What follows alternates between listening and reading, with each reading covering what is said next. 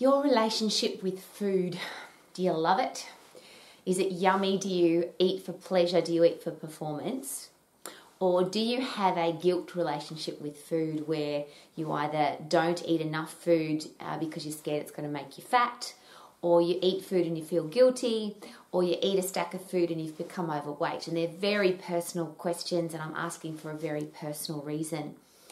I'm at my desk, and today I've had two very unique and not very positive experiences with people and their relationship with food.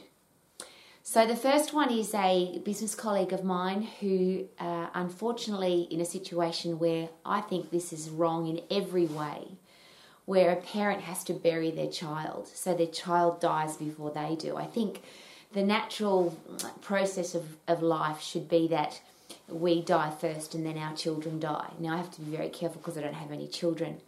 But what happened is this little girl, when I say little girl, she died as an adult, but her mother is my age, so we're both mature women. And this young lady died of an eating disorder. She died of starving herself, literally. Her brain and her body completely broke down. She had multiple organ failures because she wasn't eating enough food. And she had been doing this to her body for most of her life, from teenagehood to the day that she died. And I can't imagine what that would be like as a parent, to watch your child starving themselves to death. Why does the human body, or how does the brain get into the situation where it doesn't want to eat food? It hates food so much that it wants to be in full control of not eating food. And I think it's a really important question to ask if you have children, or if you are a parent, teacher, coach, leader, boss, somebody who's responsible for the future of our adults. Do we ever want our children not to have a great relationship with food? Don't we want our kids to love food, eat for pleasure, eat for performance, eat to be healthy, love eating food, enjoy the process of eating food, and be healthy all of their lives, not die early because they stopped eating? The reverse of that, and I don't know whether you can even compare the two, but I have another situation where I have a young teenage boy who is morbidly obese. This young boy is so overweight that he can't walk anymore. He has to be in a wheelchair. He's a teenager. And having been an exercise professional all of my life, I've seen this happen on unfortunately a too regular occurrence, where parents overlove their children and overfeed them. I've seen people do it to their dogs. I obviously love and adore animals, and I've seen people who just overfeed their dog because they love their dog, and then their dog gets sick and dies early. This little man is unfortunately not a little man. He's morbidly obese and he's only a teenager. He has to be in a wheelchair because his body is incapable of walking him around anymore. And his family, who are all overweight also, and I ask this with such sincerity, but with please, such importance. Could food be killing our kids? Our relationship with food. If we're overeaters, if we have no control over the amount of food that we eat, is it possible that our children are watching that, think that it's normal, and they overeat too? If from childhood, from babies, our kids are given too much food, isn't it likely that at some stage the human body says, I don't know what to do with all this food, I'm not active enough, or I can't move around because you're just giving me too much food? And as a parent, how do you deal with that? How do you deal with a child that can no longer walk because they're too overweight? How do you deal with a child that has starved themselves to death, literally to death? And I'm asking very, very personally, because is it possible that our personal relationship with food, the things that we say about food, the way we react or respond to certain foods or all foods, will have a serious impact on our kids? And if, like me, you don't have any children, but you're an exercise professional, or a dietitian or a doctor or somebody who's delivering information about food, are we careful enough about the way we deliver good food, bad food, can't have, mustn't have, don't have? Why do we find that it's such a stretch that if I tell somebody, don't eat this food, it's bad for you, and then they eat that food, that they may then feel like they're a bad person? Why can't we consider that that's a possibility? If I'm a mum and I'm constantly weighing myself, measuring myself, getting my body fat percentage tested, if I'm constantly dieting, if I'm constantly talking about food, good food and bad food, don't have that, it's bad for you, isn't it possible that our kids are going to learn from that?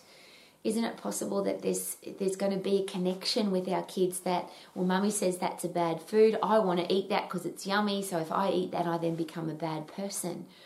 Or if we're in an environment where, and there are many cultures in the world where food is the culture.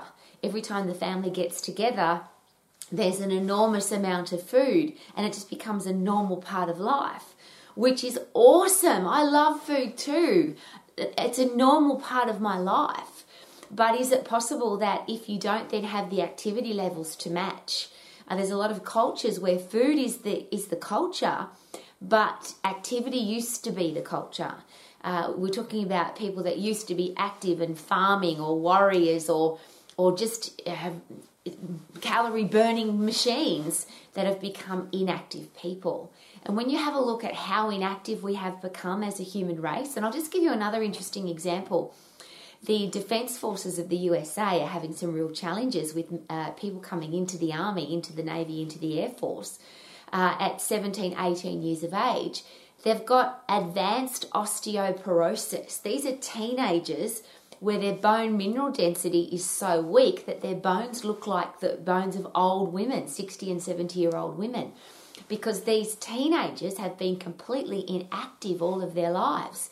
They've been sitting on their backside, and as I always share, the biggest muscles in our body, our butt, our gluteus maximus, medius minimus, our hamstrings, our quadriceps, the biggest muscles in our body, when we sit down, those muscles don't do anything. We're being supported by whatever our butt's sitting on, which means that big machine, because muscle is the biggest calorie burning machine in our body, if we sit still, that big machine's not doing anything. And interestingly, the human body is an evolving machine. If we don't use it, we will lose it. If we're constantly sitting on our backside, our body says, well, you're not using your backside, let it waste away. And of course, if your big muscles waste away, the ones that pull on big bones, then bones waste away and we get osteoporosis. So our kids' future, and let's look at some of those diseases, old people's diseases, type 2 diabetes, coronary heart disease, osteoporosis, obesity. They're considered, as you get old, you get fat. As you get old, you get coronary heart disease. As you get old, you get age-onset diabetes is what it used to be called. But it's now called type 2 diabetes because we've got high blood sugar levels in children. High blood sugar levels simply means we're putting the stuff in, we're putting the food in, but we're not burning it up. And the big challenge, of course, with high blood sugar is glucose or any form of OS, so lactose, fructose, galactose, any of those OSes. They're big molecules, and if you don't burn them up and they're inside your bloodstream, they're banging up against your hoses, against your arteries, causing nicks and cracks and breaks and potholes in your arteries, in your hoses. And then, of course, blood fat can stick onto those breaks, and now we get clogged arteries, clogged hoses, which means we get coronary heart disease, type 2 diabetes, risk of a stroke, and then all of the areas of the body that need great circulation, which is, of course, everywhere.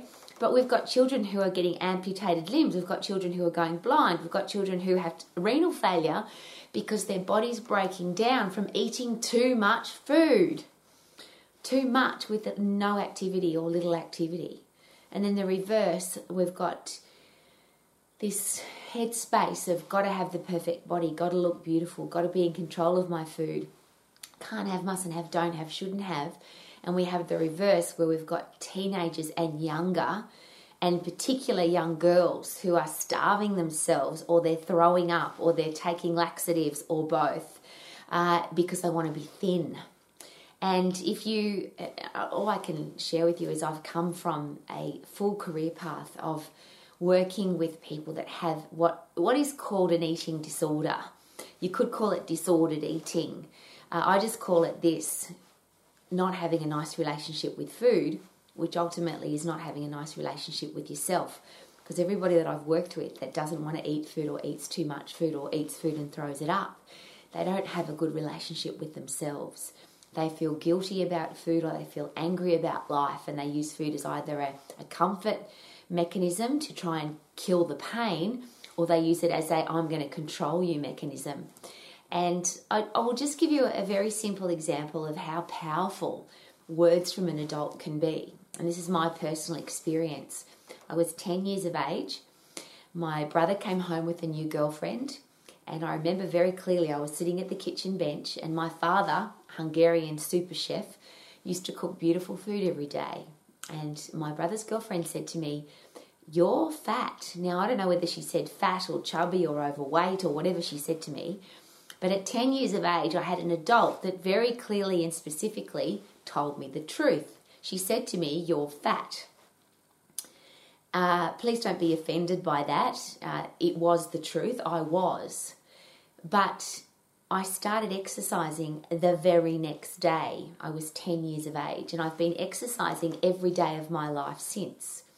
Now, is that disordered? I don't know. People say to me, "How come you exercise every day?" I always reverse the question with, do you brush your teeth every day? Do you have a shower every day? Do you wear clothes every day? Do you eat food every day? What do you do every day? One of mine is exercise. I took on board that somebody had observed that my body was bigger than normal. Perhaps I don't know what normal is anymore. And I decided that I was going to do something about it. And has it worked for me? Yes. But it was very powerful words from an adult. So what are the words that we're using around our children that could be positive or have a positive influence on them for their future health and their future well-being, versus what are we saying to our kids? Now, I'm very privileged because Debbie didn't say to me, "Go on a diet," and she didn't say to me, "You're fat and you're a terrible person." She didn't say to me, "I think that you're a loser because you're fat." She just said to me, "You're fat and you should exercise." And I did, and I started to exercise, and it's become part of my life ever since. And that's a beautiful thing that I like to talk about life balance, is I love food, and I didn't stop loving food, and I didn't stop eating my dad's yummy cooking, and I didn't stop eating ice cream and cake and biscuits and lollies and all the things that add value to my life because I think they're delicious. I just got the balance right. So I figured out that if I exercise and I've got a body that becomes a fast, fat-burning, food-burning, calorie-burning, chocolate-burning, everything-burning machine, then I can have a great relationship with myself, with my food, with my exercise, with my life. And if I could give that to people in a pretty pink box as a gift, a great relationship with food, I would. It's been an interesting example in my life where even when I started dating boys, they would say to me, "Oh, you're so much fun to take out for dinner," or "You're so much fun to go out with because you eat food." Most girls diet all the time, or they don't want to eat that because it's bad for them, or they don't want to drink that because it's bad for them. Well, I've had this great relationship with food all of my life, except the one time when I decided to do a bodybuilding competition, when I decided to put a bikini on, get on stage and have people judge my body. And I started counting calories, and I started weighing myself, and I started getting my body fat percentage taken, and I became obsessed, fanatical about calories and food and the way I looked. And the reason I'm sharing that with you so very personally is I often talk about the emotional eating scale. And it's just a simple thing to explain. It's 0 to 10. 0 is you have a logical relationship with food and exercise. 10 is you have an emotional relationship with food and exercise. So logical is eat when you're hungry, stop eating when you're full. Eat the foods that you love, don't eat the foods that you don't love. If you put on weight, you need to lose weight. A very logical experience with all of that. When you're at 10 on the emotional eating scale, the emotional exercise scale, food and exercise is controlling your life. And everything is about the emotion of I feel good or I feel bad. I eat because I'm hungry. I don't eat because I'm hungry now. I eat because I'm happy or sad. I eat because I'm angry. I eat because I'm stressed. I eat because I've had a great day. I eat because I've had a bad day. Emotional reasons rather than logical reasons. And what happened to me when I went into a body competition, a judgment of my body competition, was everything I learnt about calories and food and what you have to do to lose weight and what you have to do to have a low body fat percentage and what you have to do to look great on stage to have somebody judge your body, took me up the emotional eating scale to 10. And I was literally at 10 for when I say a long time, at least a year, maybe longer, where food was controlling my life and exercise was controlling my life, because you can't unlearn what you already know. When I was ignorant at 0, where I just ate when I was hungry, stopped eating when I was full, I exercised to lose weight. I didn't diet to lose weight because it was logical, and that's what happened to me at 10 years of age. It sounded logical. You're chubby, do some exercise, burn up the fat. Not go on a diet, because dieting is not logical. There's nothing about dieting that makes any sense. Physiologically, when you go on a diet, when you reduce your food intake, you reduce your metabolism, you reduce the speed at which your body burns up calories. That just makes sense, doesn't it? If you're putting less into your body, it says, well, I don't need very much food, so I'm going to slow down. If you're exercising, your body says, I need more food because you're speeding me up. And the beautiful thing about that process is not just you have an increase in your base metabolic rate, the calories you burn at rest. You burn calories faster when you exercise, your metabolic rate, but your respiratory quotient changes, which is what your body prefers to burn when you're resting. So when you're really fit and when you're really strong, your body prefers to burn fat when you're resting, because it's got to save the carbohydrate that you've eaten. We've only got 0.5 kilo of storage space. Because when you sprint, when you lift heavy, or a combination of both, your body needs that 0.5 kilo for energy. So your body adapts. That's how quickly your body adapts. And if you want to change your respiratory quotient, it's never about dieting. Dieting turns your body into a slow fat burning machine. Exercise turns your body into a fast fat burning machine.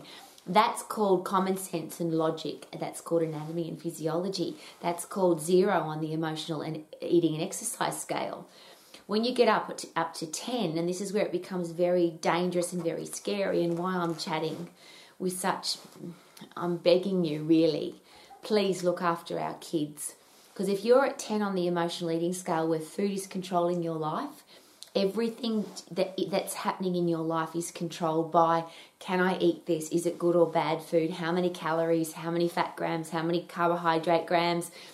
Should I be eating this? How will I feel if I eat it? How much exercise do I need to do to burn it off? I shouldn't be eating this, it's bad for me, but I really want to eat it. And you're having a war inside your head. When food's controlling your life, 3 things will happen. Number 1, you could become anorexic, which means you become in full control of your food. Food's controlling your life, but you want to control your food. So you just say, okay, I'm going to stop eating, which of course is not logical, because you're not at the logical end of the scale, you're at the emotional end of the scale. So you take full control of your food and you just stop eating, or you aim to stop eating, and that's the goal of anorexics. That's a horrible headspace, starving yourself to death, and you will die. I dealt with that today. Bulimic is where food is controlling your life, but when you sit down and have that fight with the food, anorexic, you win. Bulimic, the food wins, but then you want to get rid of it. So you eat everything, but then you want to throw it up, or poo it out, or exercise it off, or all 3. So you become a food bulimic, or a vomiting bulimic, a laxative bulimic, an exercise bulimic, or a combination of all 3. Can you imagine how damaging it is to your body to be vomiting, or to be pooing, or to be excessively exercising to get rid of your food? I'm sharing this with you so I know it's not a nice topic, it's horrible, but do you know how many people in the world are bulimic? How many people eat food and then want to throw it up? And there are some people who try to throw up and they can't, and they get angry because they can't throw up their food, and they take laxatives and they do terrible things to try and get rid of the food that they've eaten. This is not logical. This is totally emotional, and it's horrible. The third thing that happens is when you sit down and have an argument with your food, the food wins and you just eat everything. And that's where there's argument about this, but if you are morbidly obese, it's usually not because you're hungry. Something has changed chemically inside your body. if your brain is so obsessed with food that you just eat and eat and eat and eat, and then you get coronary heart disease and type 2 diabetes and renal failure and limb amputations and all of the things that come with being morbidly obese and having type 2 diabetes, there's nothing about that that's nice. It doesn't matter how much you love food and how much you want to feed your family yummy food and how beautiful the social occasion is where people get together and eat food. There's nothing about overeating that's lovely. And if food is controlling your life and you eat too much food, because the argument here is that you can't be hungry enough to eat enough food to become morbidly obese. There's argument about genetic changes, and morbid obesity is a disease that we can't control. But is it possible that when you eat too much and you become obese, that your body breaks down versus your body breaks down and then you become morbidly obese? And from my personal perspective, that's why I'm begging, because all of those things happen at the emotional end of the eating scale. There's nothing logical about being morbidly obese, because you eat when you're hungry, you stop eating when you're full, and you don't want to be overweight. You want to be it's logical to be a healthy human being. You're an adult and you can do whatever you want. The challenge is if you're a parent or you're a coach or you're a teacher or like me, you're an exercise professional and people are watching you, listening to you, taking your advice. I don't ever want to be responsible, and I refuse to be responsible for pushing people up the emotional eating scale. It happened to me because I did a bodybuilding competition. It's one of the reasons I'm really challenged by that whole process. When you become so obsessed with calories and fat grams and how many times you should exercise and what you should be putting into your body, and life becomes no longer a fun, beautiful experience to do with food and exercise, becomes a horrible experience. How can we want that for our children? So whatever you decide as an adult, you can eat what you want, of course, you can drink what you want, of course, you can starve yourself if you want to, you can be obsessive and fanatical if you want to. I don't wish that for anybody, because what a horrible way to live. But we can all as adults live however we want to. But if we are surrounded by children, or we have children in our life, and we're talking about dieting and body fat percentages and calories and got to look a certain way, and we become obsessed with it, is it possible that our children will too? If we're forcing food onto our kids because it's part of the culture of our world, or, you have to eat your dinner because grandma's here, or any of those things about, you have to eat food, what does that do to our children's minds? I'll give you another really interesting example. I've had both sides of this, where men have wanted their female partner to be overweight because they don't want their partner to be appreciated by the opposite sex. So they overfeed their partner and they, look, eat that, drink that, overeat, it doesn't matter. I don't care if you're chubby, I don't care if you're fat, I love you the way you are. And I've had people come to me to say, my husband is forcing me to eat. He wants me to be fat. The reverse of that, I've had wives who've overfed their husbands because they don't want their husbands to be attractive to other women. I'm just giving you personal examples of, as an exercise professional, when those situations come into your life, do you want to push those people closer or further up the emotional eating scale? I don't think you can ever go back to zero. I certainly haven't, because I can't unlearn what I already know. But I really am very conscious of, I want to love my food, I want to love my exercise, I want to have a logical relationship with both food and exercise, not emotional. And I certainly don't want to push any form of emotion to do with food onto anybody else. So when people ask me, is there a good food or a bad food? No. Can't have, mustn't have, don't have, shouldn't have. No. What do you love to eat? Let's always include it. What don't you like to eat? Let's never include it. Let's love your food, and when do you like to eat? Where do you like to eat? What's your favourite eating experiences? Let's include all of those. And if we really have to make some changes because somebody wants to lose weight, or they want to look different, or they want to have more energy, is it possible that if we get people really fit and really strong, that their brain chemistry will change? And I ask that very, very importantly, because when I get puffed and when I lift heavy, or a combination of both, my brain chemistry changes. I produce epinephrine, adrenaline, cortisol so that I can go. They're the movement drugs, the movement neurotransmitters, so my body's capable of moving. Endorphins are the really cool ones because they're a painkiller and a happy drug. We've got brain-derived neurotropic factor, which is the powerful fertilizer for your brain, which helps with neuroplasticity so you can think differently, and then neurogenesis so you can grow new brain cells. So you can actually drop off those horrible thoughts from the past and create new thought patterns and new ways of thinking and new relationships with food, with exercise.